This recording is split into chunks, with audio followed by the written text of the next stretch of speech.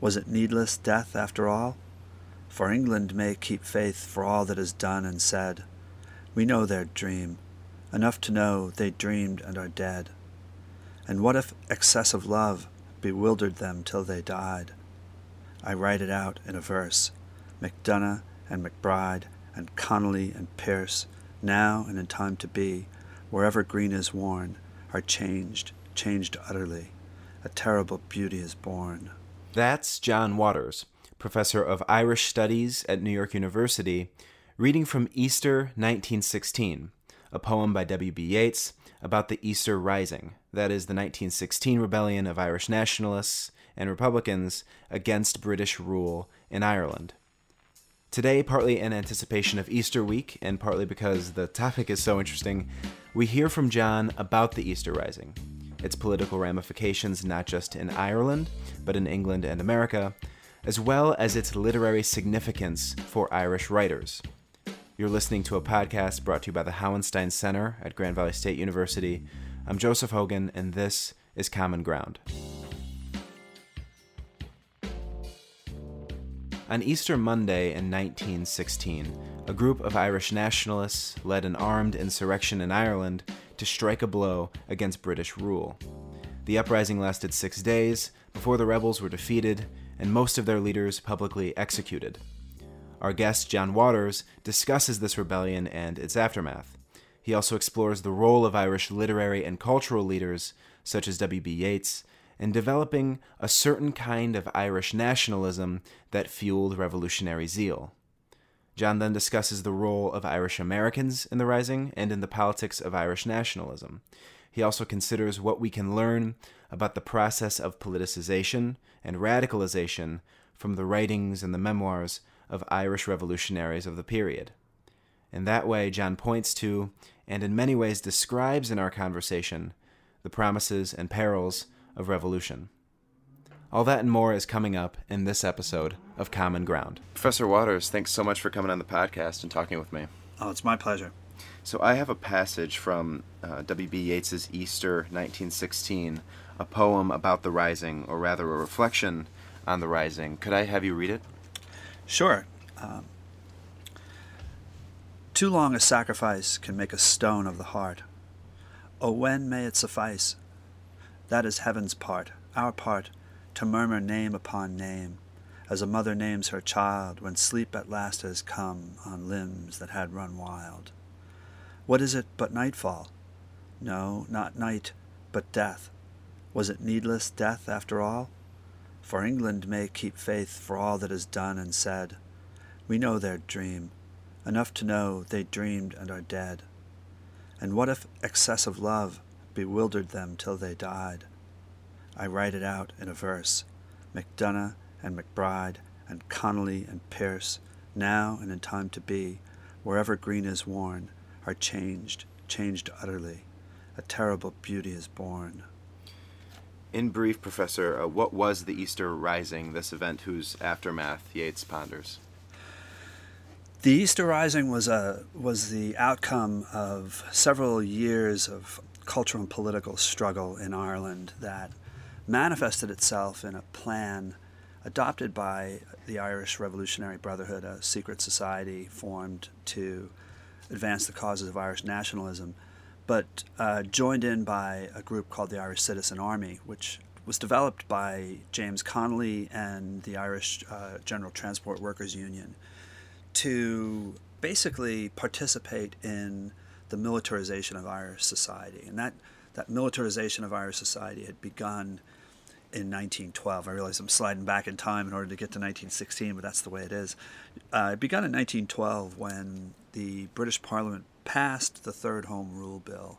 And that was a bill that was going to give to Ireland a Home Rule Parliament and to restore a measure of self-government that had been abolished with the 1801 Act of Union when Irish representation was absorbed into Westminster. So the Third Home Rule Bill was the culmination of over 20 years of struggle, and it required that the British Parliament fundamentally alter its procedures. The House of Lords had vetoed the previous Home Rule bills, and so finally it had been agreed that the House of Lords could no longer veto legislation; they could only delay its implementation for 2 years.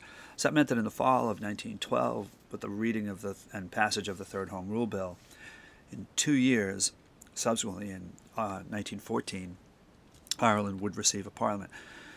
Now that set off alarm bells among the Ulster Unionist community, and they formed the Ulster Volunteers, a quasi-military militia, to basically gird themselves to fight against Great Britain in order to stay a part of Great Britain and not be represented in an Irish parliament. Why would they want to do that?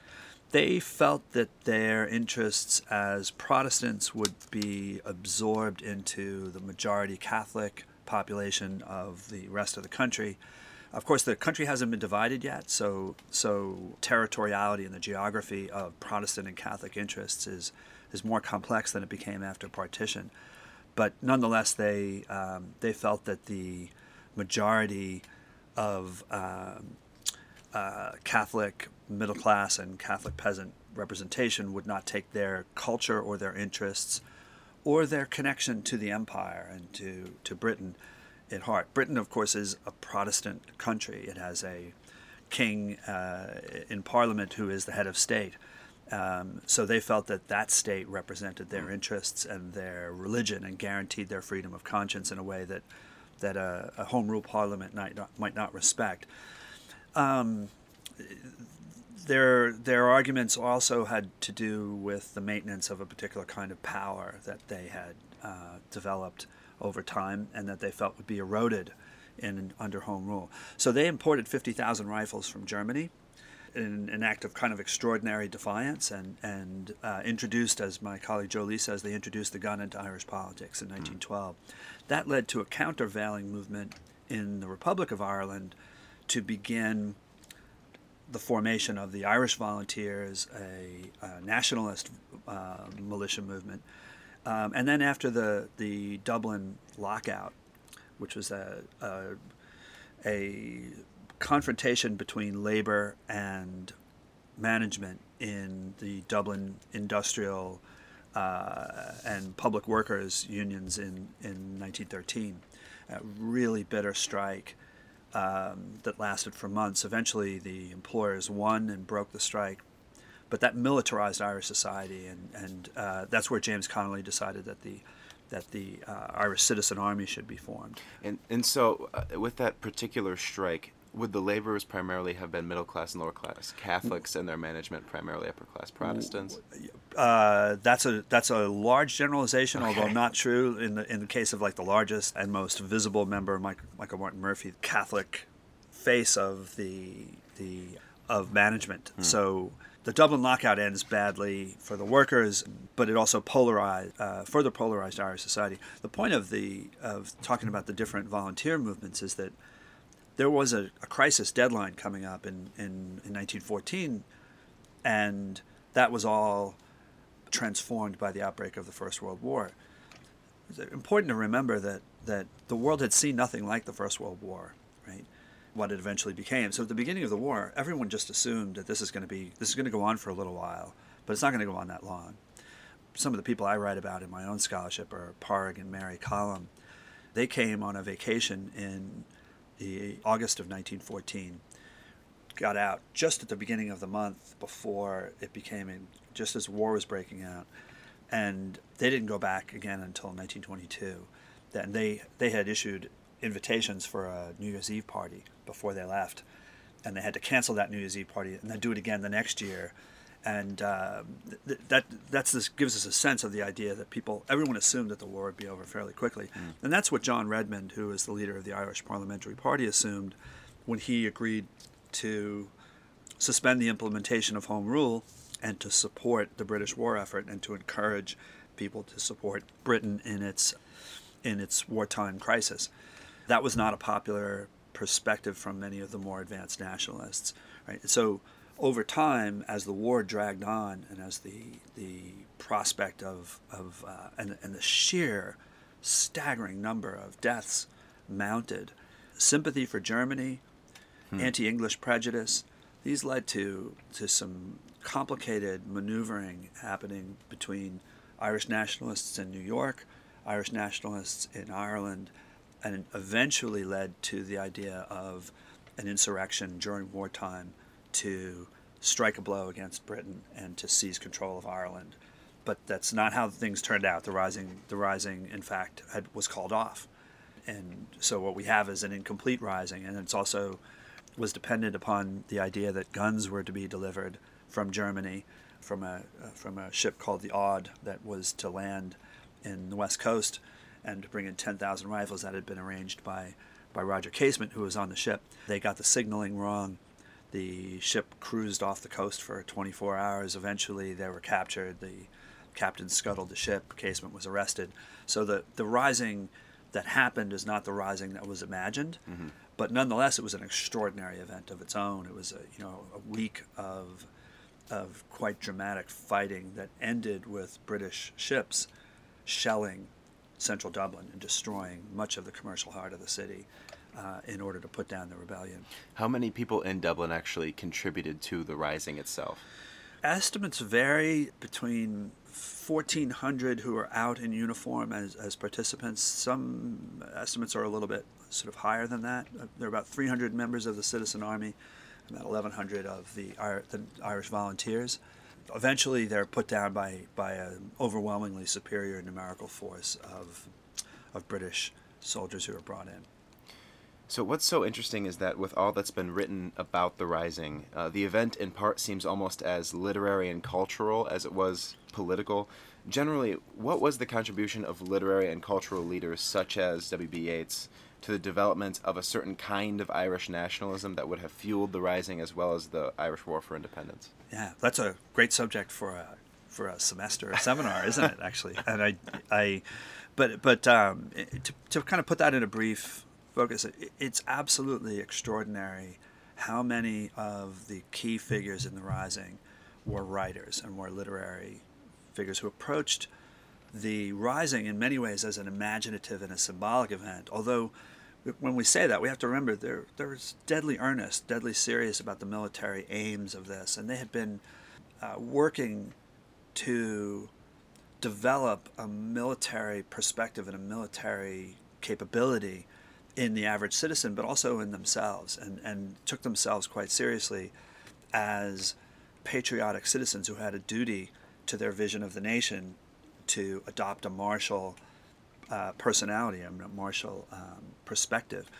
But if we think just about the volunteers, I mean, the commanding officer of the volunteers, Owen MacNeill, was a professor of early Irish literature at the National University, University College Dublin. Thomas MacDonagh, the poet and literary critic and assistant professor of English literature at University College Dublin, left his lecture on Shakespeare to go put on his uniform and go participate in the Rising.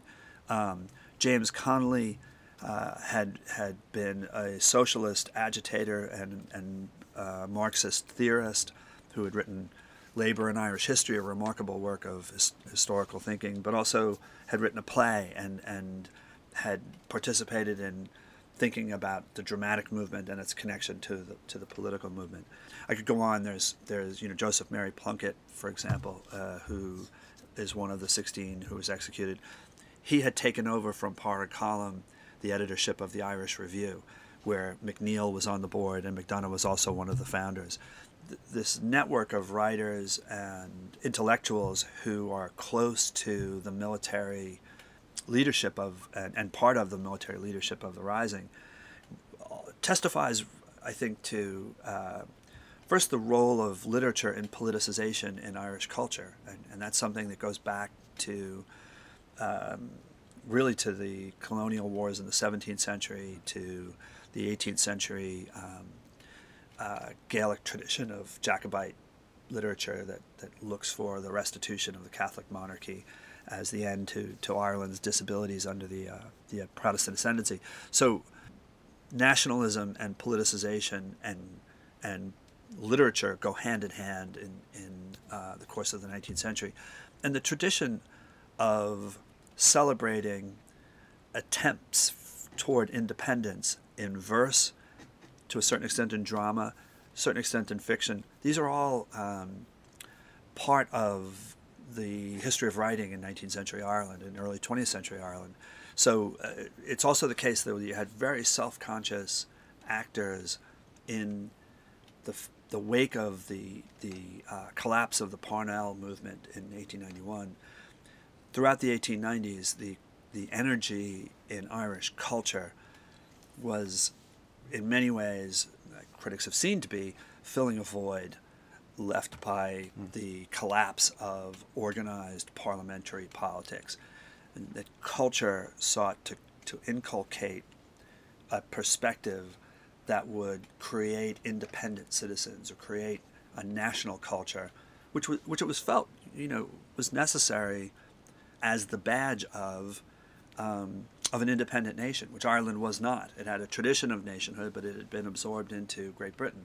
So the idea that culture was the one thing that would guarantee culture and language, and that we should talk then about the language revival movement, because in the political and cultural theory of nationalism in the 19th century, language and culture are the birthright of a state, right? And so Ireland doesn't have a state. Is it a nation? Does it have a distinctive language and culture? That becomes the goal of cultural activists in the Irish revival. And I think we see it bearing fruit in the way that culture is the glue of the community of people in the Rising, people who decided to fight. Can we talk a bit about Yeats's perspective Yeats's rather developing perspective on Irish nationalism?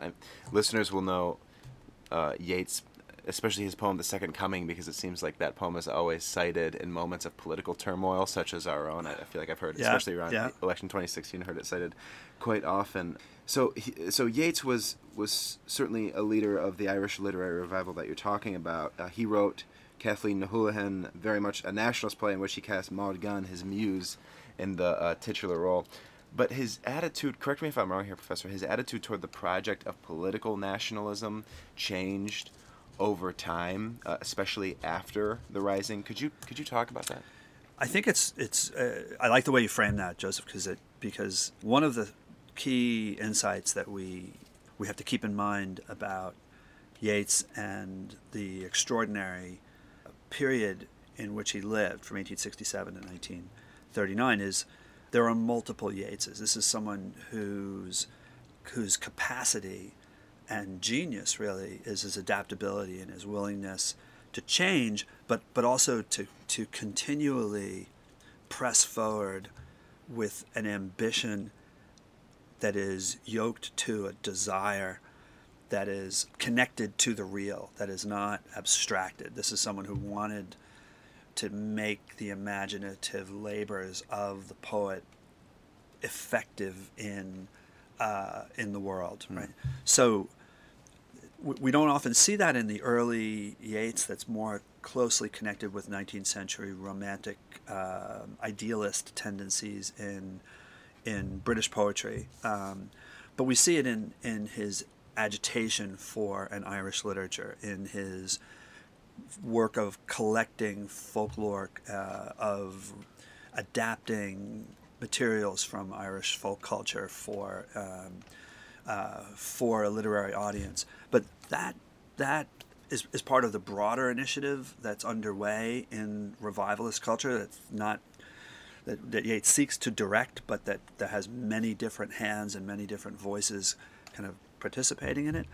But what's distinctive about Yeats is that he adopts as well a very aggressive organizational role in first editing volumes, right, of Irish fiction, Irish poetry, Irish folklore, Irish folk tales, but also of contemporaries, bringing contemporary voices and contemporary poets together. Right?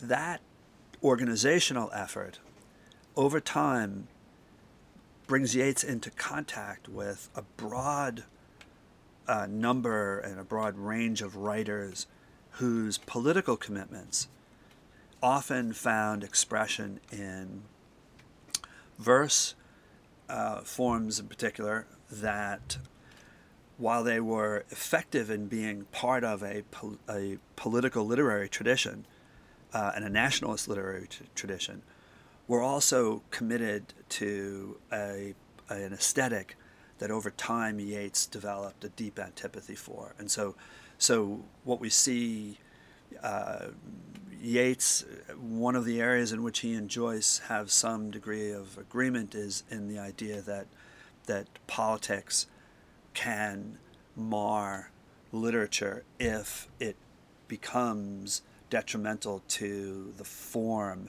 and the content, the expressive content of the work of art.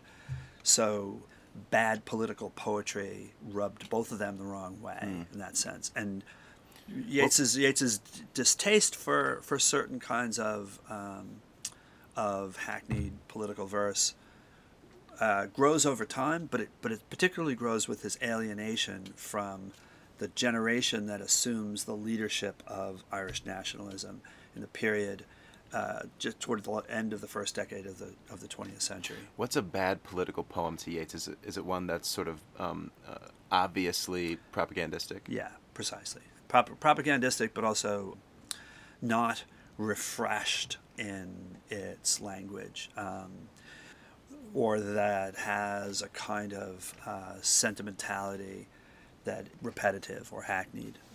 Like Yeats is not. He's mostly concerned that literature be true to itself, and that the idea of a literary work of art serving a purpose is in many ways runs against the vision that he has for his own poetry, and that changes over time. That's what I say by there being several different Yeatses. So it doesn't mean that he's not going to write public poetry or politically engaged poetry. It means that the poetry that he seeks to write will have integrity as a poem, as opposed to integrity as a political statement. I mean, and so that's I guess what I'm wondering is, was Yeats's commitment to a certain cultural nationalism as opposed to a certain political nationalism, and can those two things be separated meaningfully? I think that circumstances created the need to separate that, based on the fact that Yeats did not agree with or feel comfortable with the emergent leadership of Irish nationalism in the period in question, and particularly over time, Yeats becomes attracted to notions of tradition, notions of cultural and intellectual achievement that he identifies with the Protestant ascendancy, the Anglo-Irish ascendancy, at the same time that he sees a new political and cultural bourgeoisie directing affairs in Ireland, and there's a sense in which the role of the church and the role of Catholic hierarchy in influencing politicians is distasteful to Yeats. We shouldn't forget that the 1907 riots and controversies around the Playboy of the Western World were deeply embittering for Yeats. That he felt that this was Philistinism attacking genius, rather than what the participants in those protests felt, which was an honorable defense of national pride, right? In the face of an insult offered by a Trinity College Protestant. So that it came to a head then, and we can see Yeats increasingly articulating a haughty perspective that is distrustful of the more bourgeois elements of Catholic Dublin, and that there's an urban Catholic culture that is, I think, especially distasteful Yeats. It just solidifies in the poem September 1913, right? Which begins, what need you being come to sense but fumble in a greasy till, and add the halfpence to the pence, and share prayer to shivering prayer until it's you have dried the marrow from the bone. It's a really dismissive view of the present. Romantic Ireland's dead and gone. It's with O'Leary in the grave. It's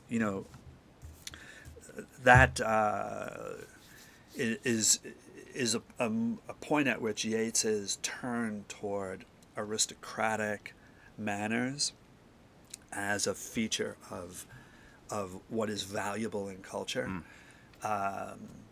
It becomes very marked, and so that's connected to a notion of heroism and a notion of tragedy, of tragic gesture, of memorable deed.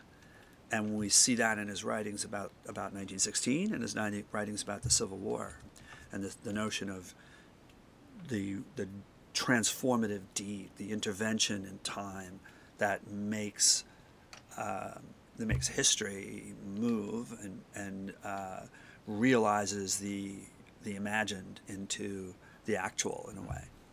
So if we could just go back to the Rising and learn a bit about its fallout. You said before that the bulk of Irish opinion was against the Rising in the beginning, or rather the Rising was called off in most places. So even if people weren't Unionists and were against the British, they still considered in some sense the Rising ill-advised. However, it's often said that public opinion changed when the British executed a number of the leaders of the Rising, including the MacDonagh, MacBride, Connolly, and Pearse, who Yeats mentions in his poem. Do you think that's right, that public opinion shifted because of the execution? Do you think there were also broader causes?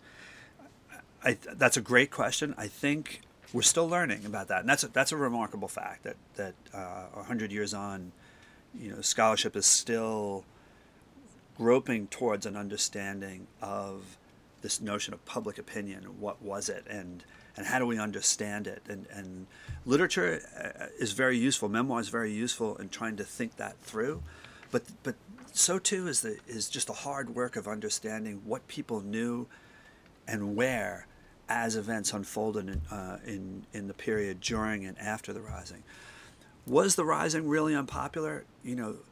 There's small but important evidence to say yes, it was certainly very unpopular among particularly the class of people who were confident to express their feelings about something that was it was a tremendous inconvenience, incredibly destructive, potentially really foolhardy, and it certainly looked foolhardy in retrospect, in the immediate retrospect, because there were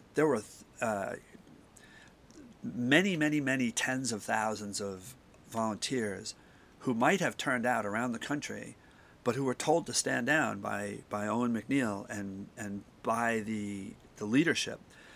MacNeill had been kidnapped basically and imprisoned by his colleagues and by his friends during the Rising so that it could happen, right?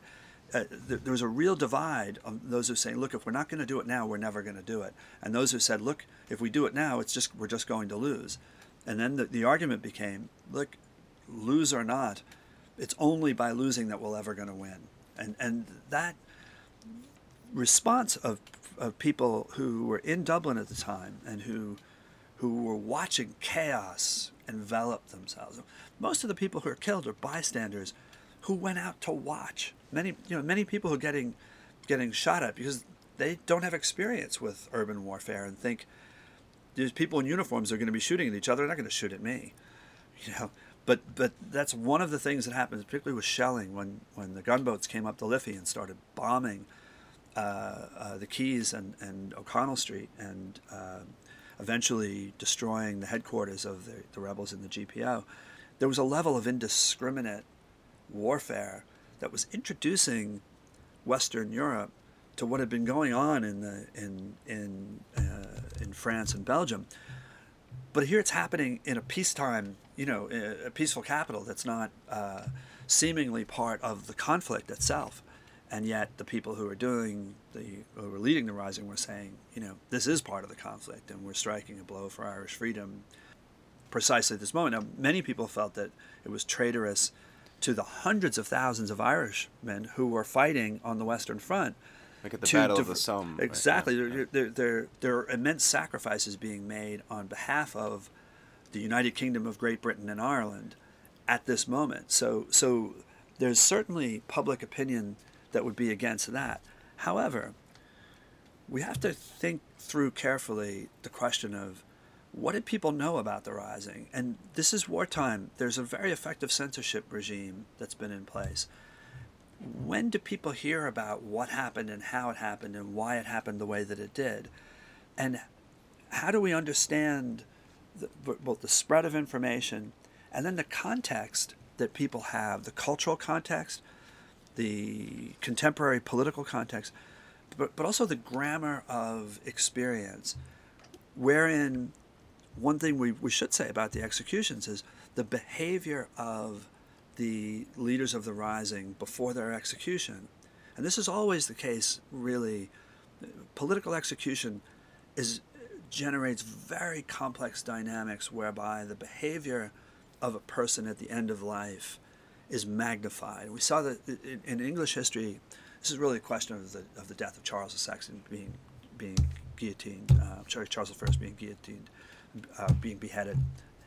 His composure gave to the royalists a remarkable degree of energy and gave to the Republicans a challenge of the dignity of the person whom they'd executed.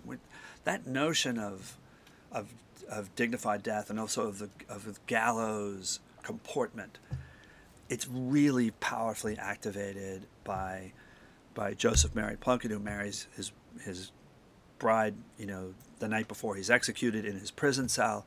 It's by Thomas MacDonagh, this remarkably charming, literate, well-loved man. By James Connolly, who can't stand and has to be propped up to be shot. The conduct of the executed men, it was in keeping with their desire to transform the vision of Irish masculinity, Irish martial traditions, but it's also something that if it changes public opinion, it changes public opinion because it was able to be changed. It was ready to be changed, so that the initial inconvenience and the initial foolhardiness of discomfort or violence or loss of property, all of the things that make the initial reaction to the Rising one of anger, frustration, those have to be weighed in the balance against the broader question: how did Irish people feel about their participation in the Union, the First World War, the British leadership, the British military, the British military personality? There's a deeply embedded historical consciousness of Irish grievance that is available to be activated around events of the kind that took place both during and after the Rising. And so, for example, the idea of the prisoners being marched from their capture in Henry Street out to the barracks on the northwest side of the city, being jeered and having things thrown at them. Well, one question is, what streets were they walking through, and who lived in those streets, and who was really upset about all the sniping that was happening on Northumberland Road and on the nicer parts of town? All of that, we're just coming now, I think, in the wake of the centenary scholarship, this massive burst of new research, new thinking. We're just coming to understand how much the geography of the city, the class geography of the city, relates to that image of an unpopular Rising. You describe the sort of explosion of what was a deep well of resentment and anger over British imperialism during the Rising, and I imagine it was, the sort of fuel of that continued to burn through the Irish War of Independence. Roy Foster, in his recent book, Vivid Faces, which is about the networks of intellectuals and activists who contributed to the Rising, who we've been talking about, he describes how many of the Irish who served the revolution later looked back on it with a certain regret, particularly for its excesses. That sentiment seems perhaps to resonate with Yeats's phrase, "A terrible beauty is born." What terrible beauty might the Rising have given birth to? That depends so much on who's answering and when and where. So I think Yeats's much revised and much worked over phrasing in Easter 1916 has the power and the character of a self-confirming insight, an insight that in the form in which it was expressed captured something that had been potential but is then made formal and actual. I mean, if you think about the last lines of the poem, right? I write it out in a verse, McDonough and McBride and Connolly and Pierce, now and in time to be, wherever green is worn, are changed utterly, a terrible beauty is born. I mean, there's a remarkable balance of verb tenses in those lines between what's happened, what's happening, and what's to come.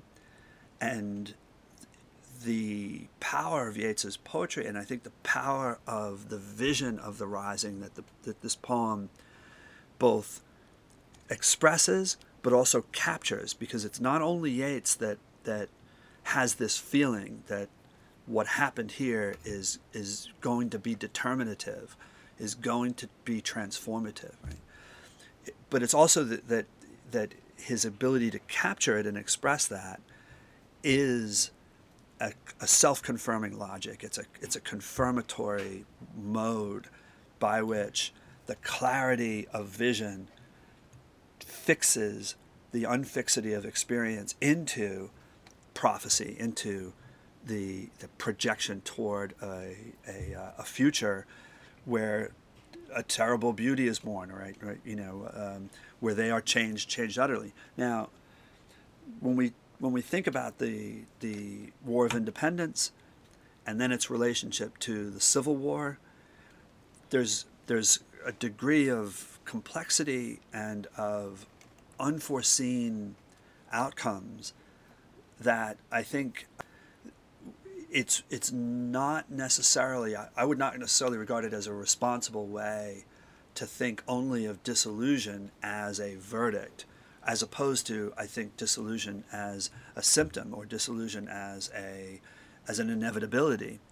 I don't know how many 20th century revolutions have not been accompanied at some point by disillusionment. And so thinking through what does a revolution look like that doesn't have disillusionment? I don't think there has been one. The American Revolution, right, which is often represented as this pristine, wonderful achievement, was greeted by incredibly tense argument and discursive fighting, and then armed resistance and rebellion. Our disillusionment continues. Yeah. I think so today. No, exactly. So in the case of Ireland, the issues that played out after the Rising that are going to be the subject of a lot more complex centenary contemplation, to coin a phrase, that we're going to witness, I think, a very interesting historiographic, but also broader cultural conversation about the legacies of that history. And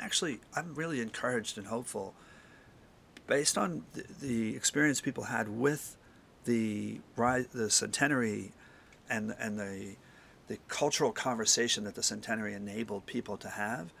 I'm encouraged that I think a lot of the negative consequences of the Civil War and of the form that the state took at its founding can be addressed in a much more clear way, and that the party politics that defined the two-party system in Ireland, maybe the disillusion with the present can force a conversation about the structures put in place by that sequence of events between really the end of the First World War and then the creation of the Free State. Because one of the things when you look in the archives, and I was down in the National Archives in D.C.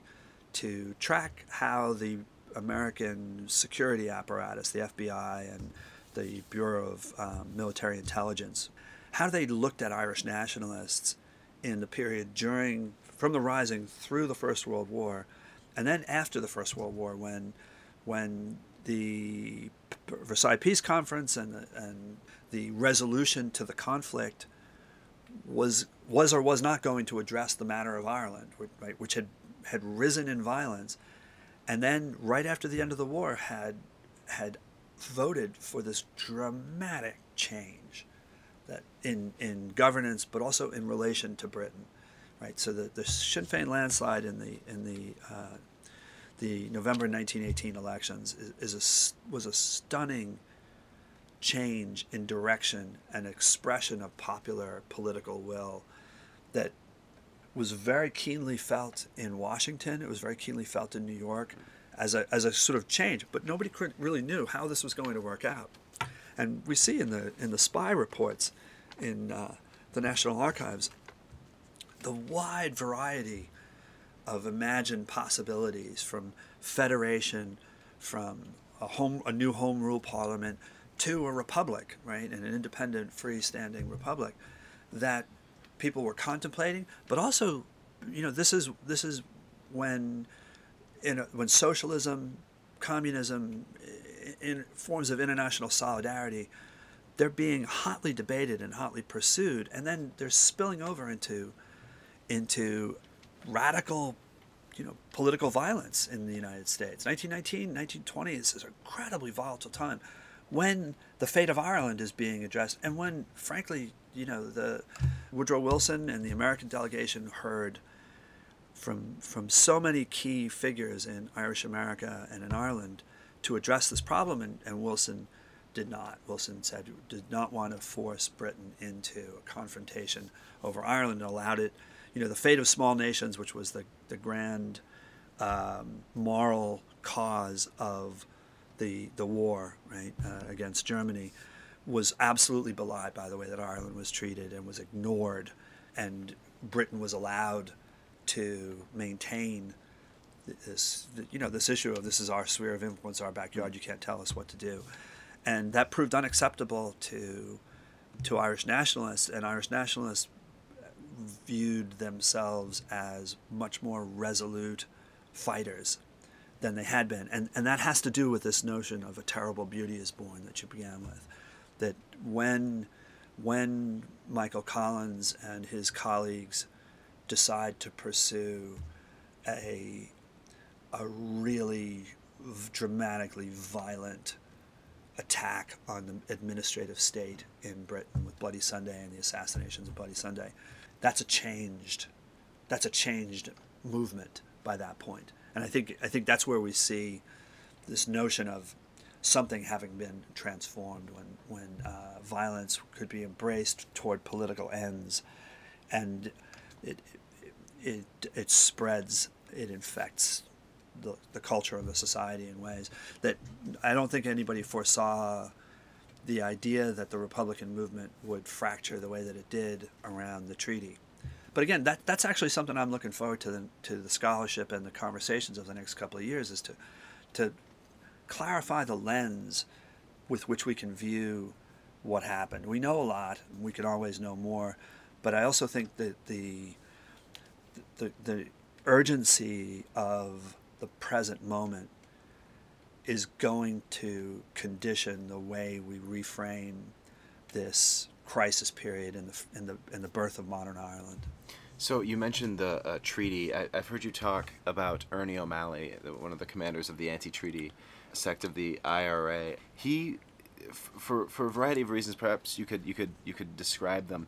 He was exiled and eventually ended up in the U.S. in Greenwich Village. Is that right? Yes, it is. Yeah. Ernie O'Malley's a really incredibly interesting figure, and I would encourage anybody with an interest in this period in Irish history to read his memoir, which is in 2 volumes, On Another Man's Wound, which is about the War of Independence, and then The Singing Flame, which takes his experiences through the Civil War. Yeah, O'Malley is just an extraordinary writer and an extraordinary figure, because he adopted and he transformed himself through militarism, through reading military manuals, military planning and strategic literature, and was trusted by Collins to go into areas of the rural hinterlands of Ireland to organize people into cells and into companies that would fight the British and pursue strategic aims around the country. And so O'Malley got to know the back of Ireland. He's on the run. He's a wanted man throughout this year, and he's bicycling and hiking and living outside and staying in safe houses throughout the country. And it's an amazing story. I think if you're a fan of Humphrey Bogart films or of film noir, right? There's my favorite of them all is The Big Sleep, and The Big Sleep begins where Humphrey Bogart goes and visits General Sternwood, who's looking for his lost daughter and his missing daughter, but particularly for a missing man named Sean Regan, who had been an IRA commander, and it's loosely based on Ernie O'Malley. And O'Malley wound up in California in the 30s, and he seemed to have been a real interesting, charismatic person, and he met a whole range of figures in Hollywood who were in the presence of a real revolutionary, someone who physically every day lived with the pain. Not that he dramatized it or talked about it much, but it was someone who was tortured, and someone whose memoir, in fact, had been censored around the passages where he described the torture that he'd experienced in Dublin Castle. So what's amazing and interesting about O'Malley, and which comes out in a volume published by Irish Academic Press and edited by Cormac O'Malley this year, is called Modern Ireland and Revolution, is how O'Malley is a conduit between the political experience of Irish nationalist independence and American modernism. American modernism in poetry, American modernism especially in the visual arts, American modernism in cinema and film. O'Malley's a really wide-ranging intellect who connected with just a really stunning array of important 20th century intellectuals here in New York, but then also in Taos in New Mexico, and as I say, in Southern California. So we've been talking generally about the cultural factors that contributed to the Rising. We've also discussed the role that Irish Americans played in the Rising. I want to consider what you just described, which is the process of politicization, because in many ways I think we Americans are in fact in a moment of politicization, or at least intense polarization. So you mentioned Ernie O'Malley's memoir, On Another Man's Wound. It's interesting, especially at the beginning, we've talked about this. It describes basically how, as a boy, when the Rising happened, O'Malley didn't really know whether he wanted to side with the Unionists at Trinity College or if he wanted to side with the Nationalist rebels. And the way he describes his ultimate arrival at decision is very interesting and perhaps in a sense counterintuitive, or at least it runs against the grain of what we commonly think are the contributing factors to someone becoming a revolutionary. Yeah, so it's almost contingent. He runs into these friends who are going to defend Trinity College against the rebels and says, "Come on, we'll give you a rifle." And he's a teenager. He thinks about it and contemplates it. Then he meets another friend from the neighborhood who he tells that to, and that friend says, "What are you kidding? You're going to fight against your own people? You're going to defend Trinity? What do you have with Trinity?" And so it's presented brilliantly because O'Malley did not have a political consciousness. He is an upper middle class bourgeois Catholic in school with a brother in the British Army and with two comfortable parents who are disinclined to support revolution. So his representation of this pivotal decision at that moment seems to put it against chance, but if we actually think about it, I think just a little bit further, the second figure that he runs into, the friend who he winds up going out at night and taking pot shots at British encampments and emplacements and stuff, that friend is able to shame him. And he's able to shame him in a way that the Trinity friends wouldn't be able to shame him. And in other words, they're not able to say to Ernie O'Malley, we've got to defend the empire, and we've got to defend Trinity College, and we've got to, against these rabble-rousers. Whereas the person who he aligns with is able to say, these are our own people. This is the Irish destiny, in a way, to assert our independence. And what O'Malley finds, actually, is that the reservoir within himself of folklore, of tales, particularly tales that he'd been told by his nurse or his nanny, these are the substrate of a romantic nationalist commitment. And I find those more compellingly able to be activated than the idea of, getting up on the walls of Trinity College and defending Trinity College, which has walls, to defend itself, and has clear interests to in its notoriously close connection to the establishment. So O'Malley was just at that age where he's not yet fully installed in a position of social commitment and social responsibility, and then it turns out that just that there's a movement present for him. There's the language movement, and there's the volunteers. And when he gets into them, he's just at that age where he finds himself, where he finds a world outside of the family that he's able to step into, and that world is gathering energy and gathering people, and as people get into it, it gathers more energy. And the passages that I most admire in the memoir are the passages about the collective consciousness, not expressed as a collective consciousness, but as a sense of this notion of the people, that the people is a real thing, and that the people feel themselves to be a real thing, and in feeling themselves to be an entity, a force, an indefinable consciousness, right? A collective consciousness.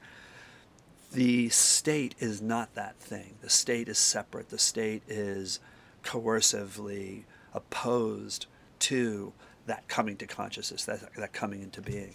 So again, O'Malley's genius is to gather his own experience into an act of very careful witness that tells that larger, harder to tell story, and does it without being didactic about what that story is. It's inductive. It gives you this experience, and from that experience you think, that I get a flavor now of why somebody could risk their lives, because what O'Malley gives us is the sense of the feeling of worth that comes about through collective endeavor and collective experience. Now, the critical perspective on that notion of nationalist commitment to violence and commitment to the willingness to engage in violence is the idea that it's brainwashing, or that it's false consciousness. That it's only false consciousness if you don't want it to appear. But when it appears, when it's fostered in there, it is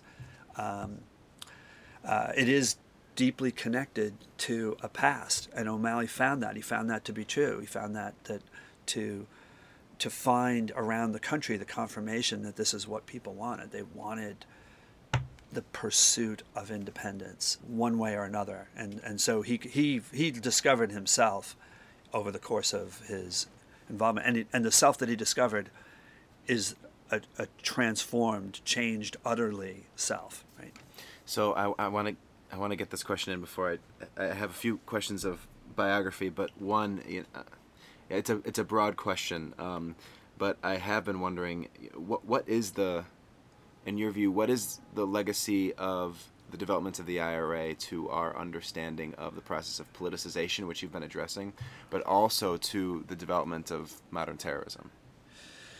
It goes back before the period we're talking about, really to all the way back to 1798 and to the United Irish Movement, I think, and the idea that a rational, non-sectarian movement for Irish nationalism was banned and was driven underground and was forced to become a revolutionary organization that was then, militarily defeated, but defeated in such a way that the Union sowed the seeds of its own destruction by not being the creation of an inclusive civil society. So the Union was always marred by its initial structure, the denial of Catholic rights and Catholic emancipation for the first 30 years of the Union, 28 years of the Union, I think had enormous consequences for oxygenating nationalism and creating desire to repeal the Union and to revisit the United Irish ideal. The Fenians, the Young Ireland movement in 1848, the Fenians in 1867, the international Fenian dynamite campaigns and plans that emerge into the Land League in the early 1880s. These are generational pulses of a new form of an old problem, and partition as the solution to the crisis of the British state in 1922 had all of the negative consequences that partition has had globally. A refusal to construct a inclusive democratic or Republican form of government that answers the needs of people, and that instead goes toward the idea that people can't be trusted to find ways of living together. We have abundant historical evidence that people can be trusted to find ways of living together if the circumstances for it are right. Now, there's hindsight questions about, how this should have come to be. I think my own view echoes, I think, the powerful analysis of Seamus Deane about why the north of Ireland erupted into political violence and caused this over 30-year concussion. And Deane viewed it not as the recalcitrance and resurgence of Irishness, but of the failure of Britishness. For the Irish Catholics in the north, they felt doubly abandoned, excluded from the Republic, which many of them would still call their own government, but never brought fully into the civil society of Britishness. And the sectarian divide in political power and in economic and social opportunity in Northern Ireland utterly delegitimated, in the eyes of the majority of Catholic population, the structures that had been put in place through partition. So that's an intractably solid problem while that border is there. This is why Brexit is so utterly irresponsible, and why the vote was so utterly irresponsible. And it's because English thinking was about England and about maintaining the Conservatives in power. The place where this is really frightening is in the north, and the reimposition of a border is an absolutely disastrous idea. And it's not what the people of Northern Ireland want. It's not what the people of the Republic of Ireland want. And it's unchanged. Now, I happen to be optimistic in the sense that I think the lessons of the war in Ireland have been learned by the vast majority, and the fringe elements I don't think are going to go back to controlling political events. Let's hope and live in hope and in determination to not sort of support that. But if we're, my own entry into politics was attending protests at the British Embassy during the hunger strikes in 1981. I was in high school at the time, living in Brooklyn, and my brother listened to WBAI radio and turned me on to sort of what was going on. I was delivering the Daily News and the cover every news, the cover stories of what was going on in Ireland. And I'd spent time in Ireland as a young child, and my grandmothers were around us, who were both raised in Ireland and adults in Ireland before they left. And so I was aware of things, but it was the hunger strikes that really taught me to pay attention and to think about what was going on. And so, my awareness of the North as a compelling object of thought and of continuing, historical provocation to thought has been there since I was a teenager, really. So you grew up then in Brooklyn in an Irish-American family? Yeah. I'm the seventh of 8 kids from a big, Irish Catholic family. Both my parents were first generation to go to college in their families. Well, my grandfather, my mom's dad, was trained as a pharmacist in St. Michael's College in Listowel in Kerry. But my dad's father was a coal miner in the Arigna mines in South Sligo, North Roscommon. And so all 4 of my grandparents came over in the 1920s. And so my parents, raised us in middle-class Catholic Brooklyn.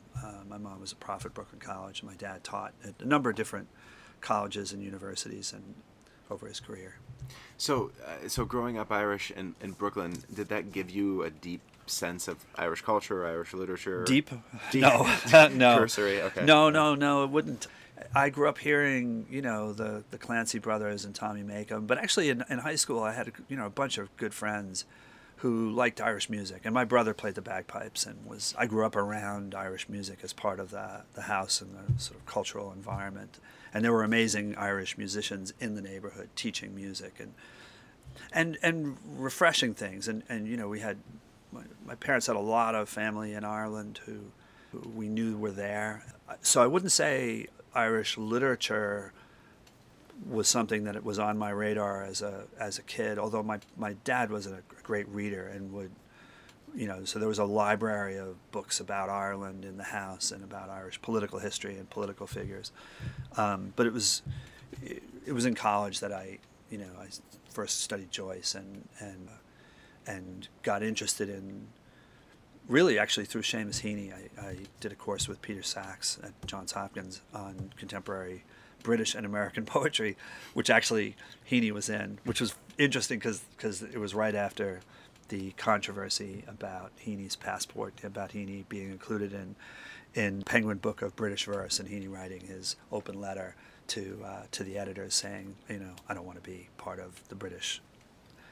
British is not the right term for me. I don't see myself as British. What was the right term? His passport's green, as he says. Okay. He's Irish, but without renouncing claims on the English language or the English lyric, right? So that's the great. Heaney's in between us, and Heaney in that generation, Heaney, Dean, Brian Friel, this amazing resurgence of intellectuals that come about in Northern Ireland over the last 50 years. They're all remarkable witnesses and products of an in-between state of a tense collision of allegiances and of circumstances, and the intellectual clarity with which they confronted that and worked that through, I think, is one of the great gifts of Irish culture to modern European and Anglo-Atlantic life. Really, this is a small place with a remarkable intellectual impact on literature, literary art, certainly, but also I think in terms of critical thinking too. I think we have to think that when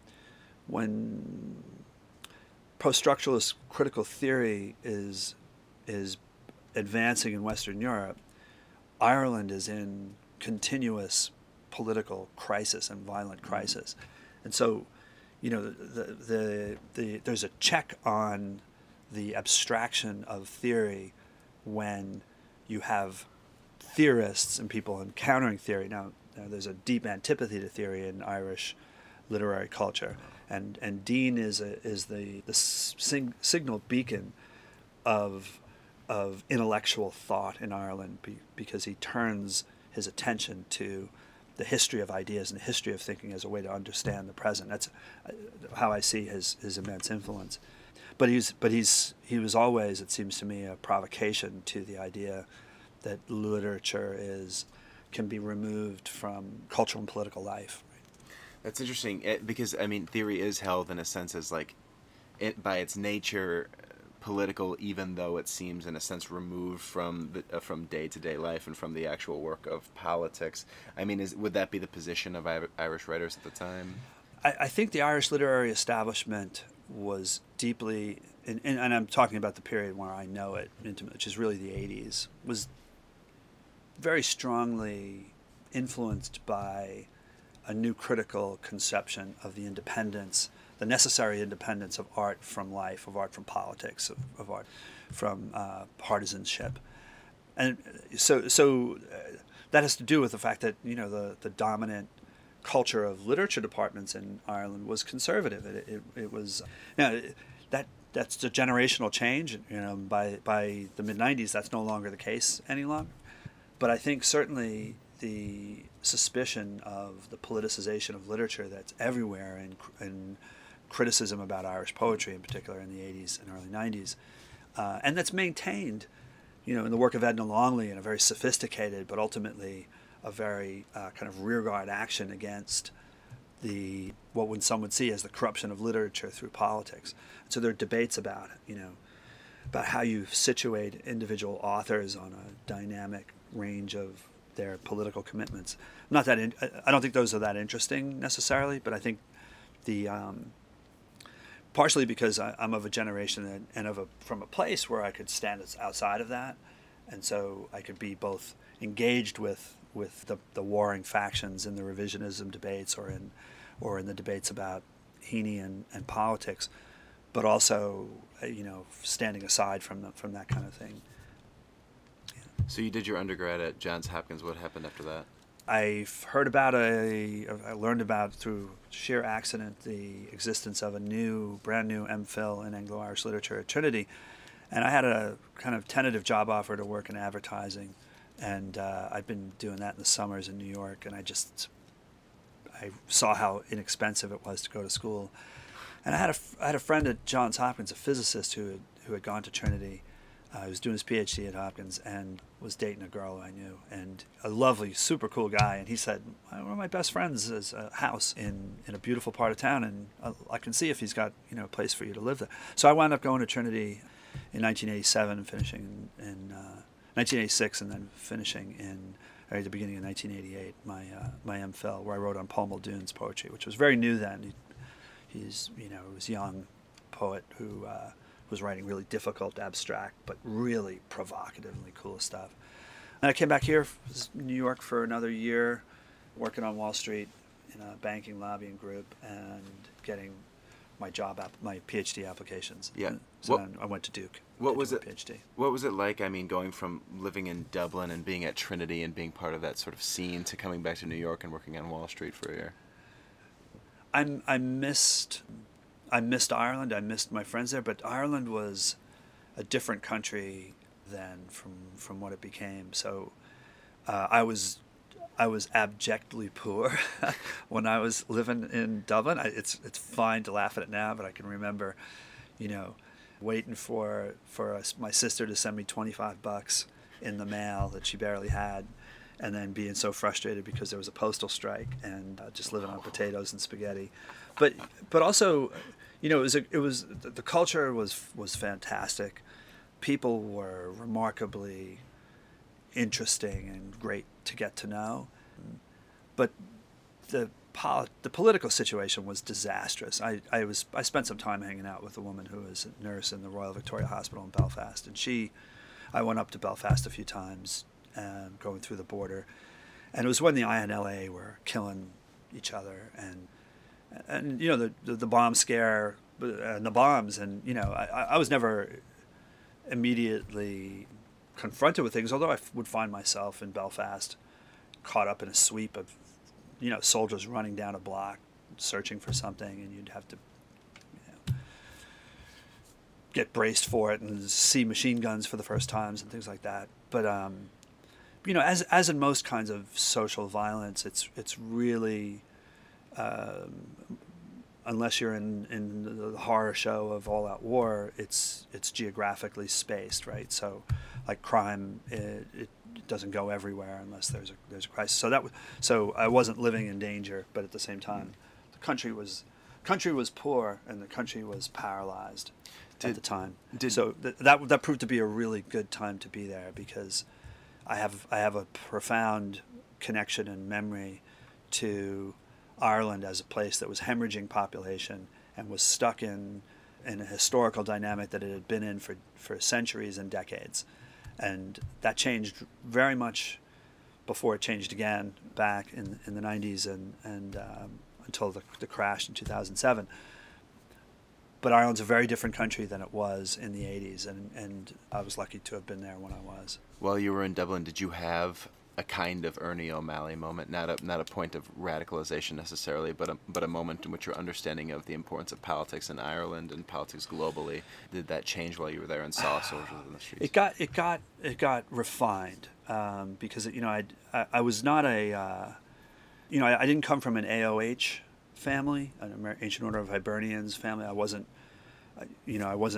brought up on the sort of hyper-nationalist perspective, although, on both sides of my parents' families, they would have been nationalists, but not necessarily embracing violence. And I've always had a respectful relationship to the complexity of Irish politics, which recognizes that I'm an Irish American and I'm a citizen, but I'm not involved and I wasn't involved at the time that I was there in political organizing or political work. But I was around people and I was learning from people who had very strong opinions, from those like my supervisor Terence Brown, whose hatred of paramilitary violence and passionate defense of literary culture I could sympathize with and learn from, but who also saw me as a Foucauldian influence theorist and a bomb thrower of sorts, where I had no idea that I would be perceived that way. But I was lucky enough that I lived in the house with this real great character, Peter Devlin, who's from Derry Bogside family, and whose father was an intellectual. He was based in Europe. The Devlins were Derry Catholics, and even though they were living in Dublin and they were advancing in the world, their family were involved in the SDLP, and if they weren't Sinn Féiners, they were sympathetic to things, So I was lucky to be around a variety of different people with views and perspectives on the North, and I got to, as I say, travel up to the North a bunch of times in the company of some fun people who taught me the most about the conflict in Northern Ireland, which was, for the majority of everybody, just getting on with it and living life and having a good time, having fun were deeply, deeply important. That's the majority of most people's experiences. For those people who took the responsibility of being politically involved on one side or the other, I got to respect them as autonomous actors caught up in something that I had to understand was more complicated than I was going to be able to think. I still had my own sympathies. I still did not like seeing an army of occupation on the streets. I did not like seeing, certain kinds of aggressive triumphalism. I also didn't like reading about botched bombings that kill children. But at the same time, I had a sympathy for the idea that change didn't come about easily, and We've been talking a bit about the concept of nationalism and the ways in which, even as a kid, you could have been, but weren't necessarily inculcated with a certain sense, a certain awareness of Irish nationalism and its importance. There are people today. This sort of strikes me as looking out at a similar view that I had on election night.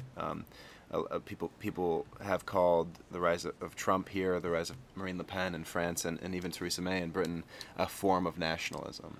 How would you differentiate that from the nationalism you've been talking about in Ireland? It's a good question. I think it's the connection comes from the perception of a loss of control, and the loss of control that drives contemporary populist nationalism, white nationalism, I think is not necessarily a loss of control as it is a loss of dominance or a loss of hegemony or a loss of a particular kind of security. So the security of the welfare state in the U.S. for the white working class was implicit, and its erosion is, I think, sort of terrifying for many people. But I think the resurgence of nationalism and of the idea of the nation state as the ultimate substrate of our identity is intellectually repugnant and is utterly dangerous and is regressive in the worst kind of way. So I would discriminate strongly between a small nation or an oppressed nation's embrace of nationalism and a triumphalist version of nationalism that is defensive and is based in the production of social antagonism. That's what I see happening in the present. I don't see a nationalist movement that has the goal of lifting people from oppression. I see a nationalist movement that has the goal of dividing people through the promise of a certain kind of comfort that can come about through being free to oppress or being, free to not be confronted with other people's oppression. And so I think these are entirely different. And I think, the Ireland should be a lesson, and Irish America should pay attention to the opinions of Irish people about nationalism and about triumphalism and about race, because the nationalist and anti-collective animus of Brexit and of the Trump phenomenon are deeply, deeply unpopular in Ireland, and people understand how threatening that is to a peace process of long construction, of long temporal construction, that has at the back of it all a notion of social fragility.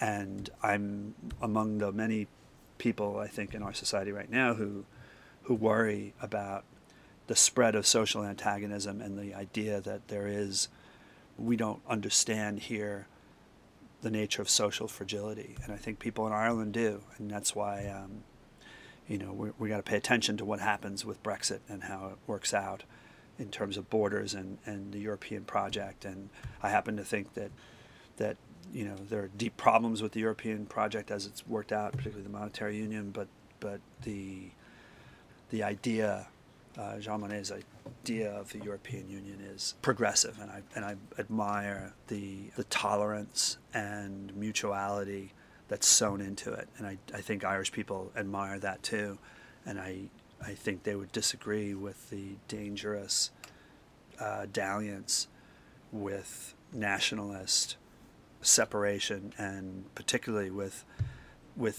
the idea that the nation is the residual form of identity that can claim all allegiance at moments of antagonism and at moments of violence, because these can be produced all too easily.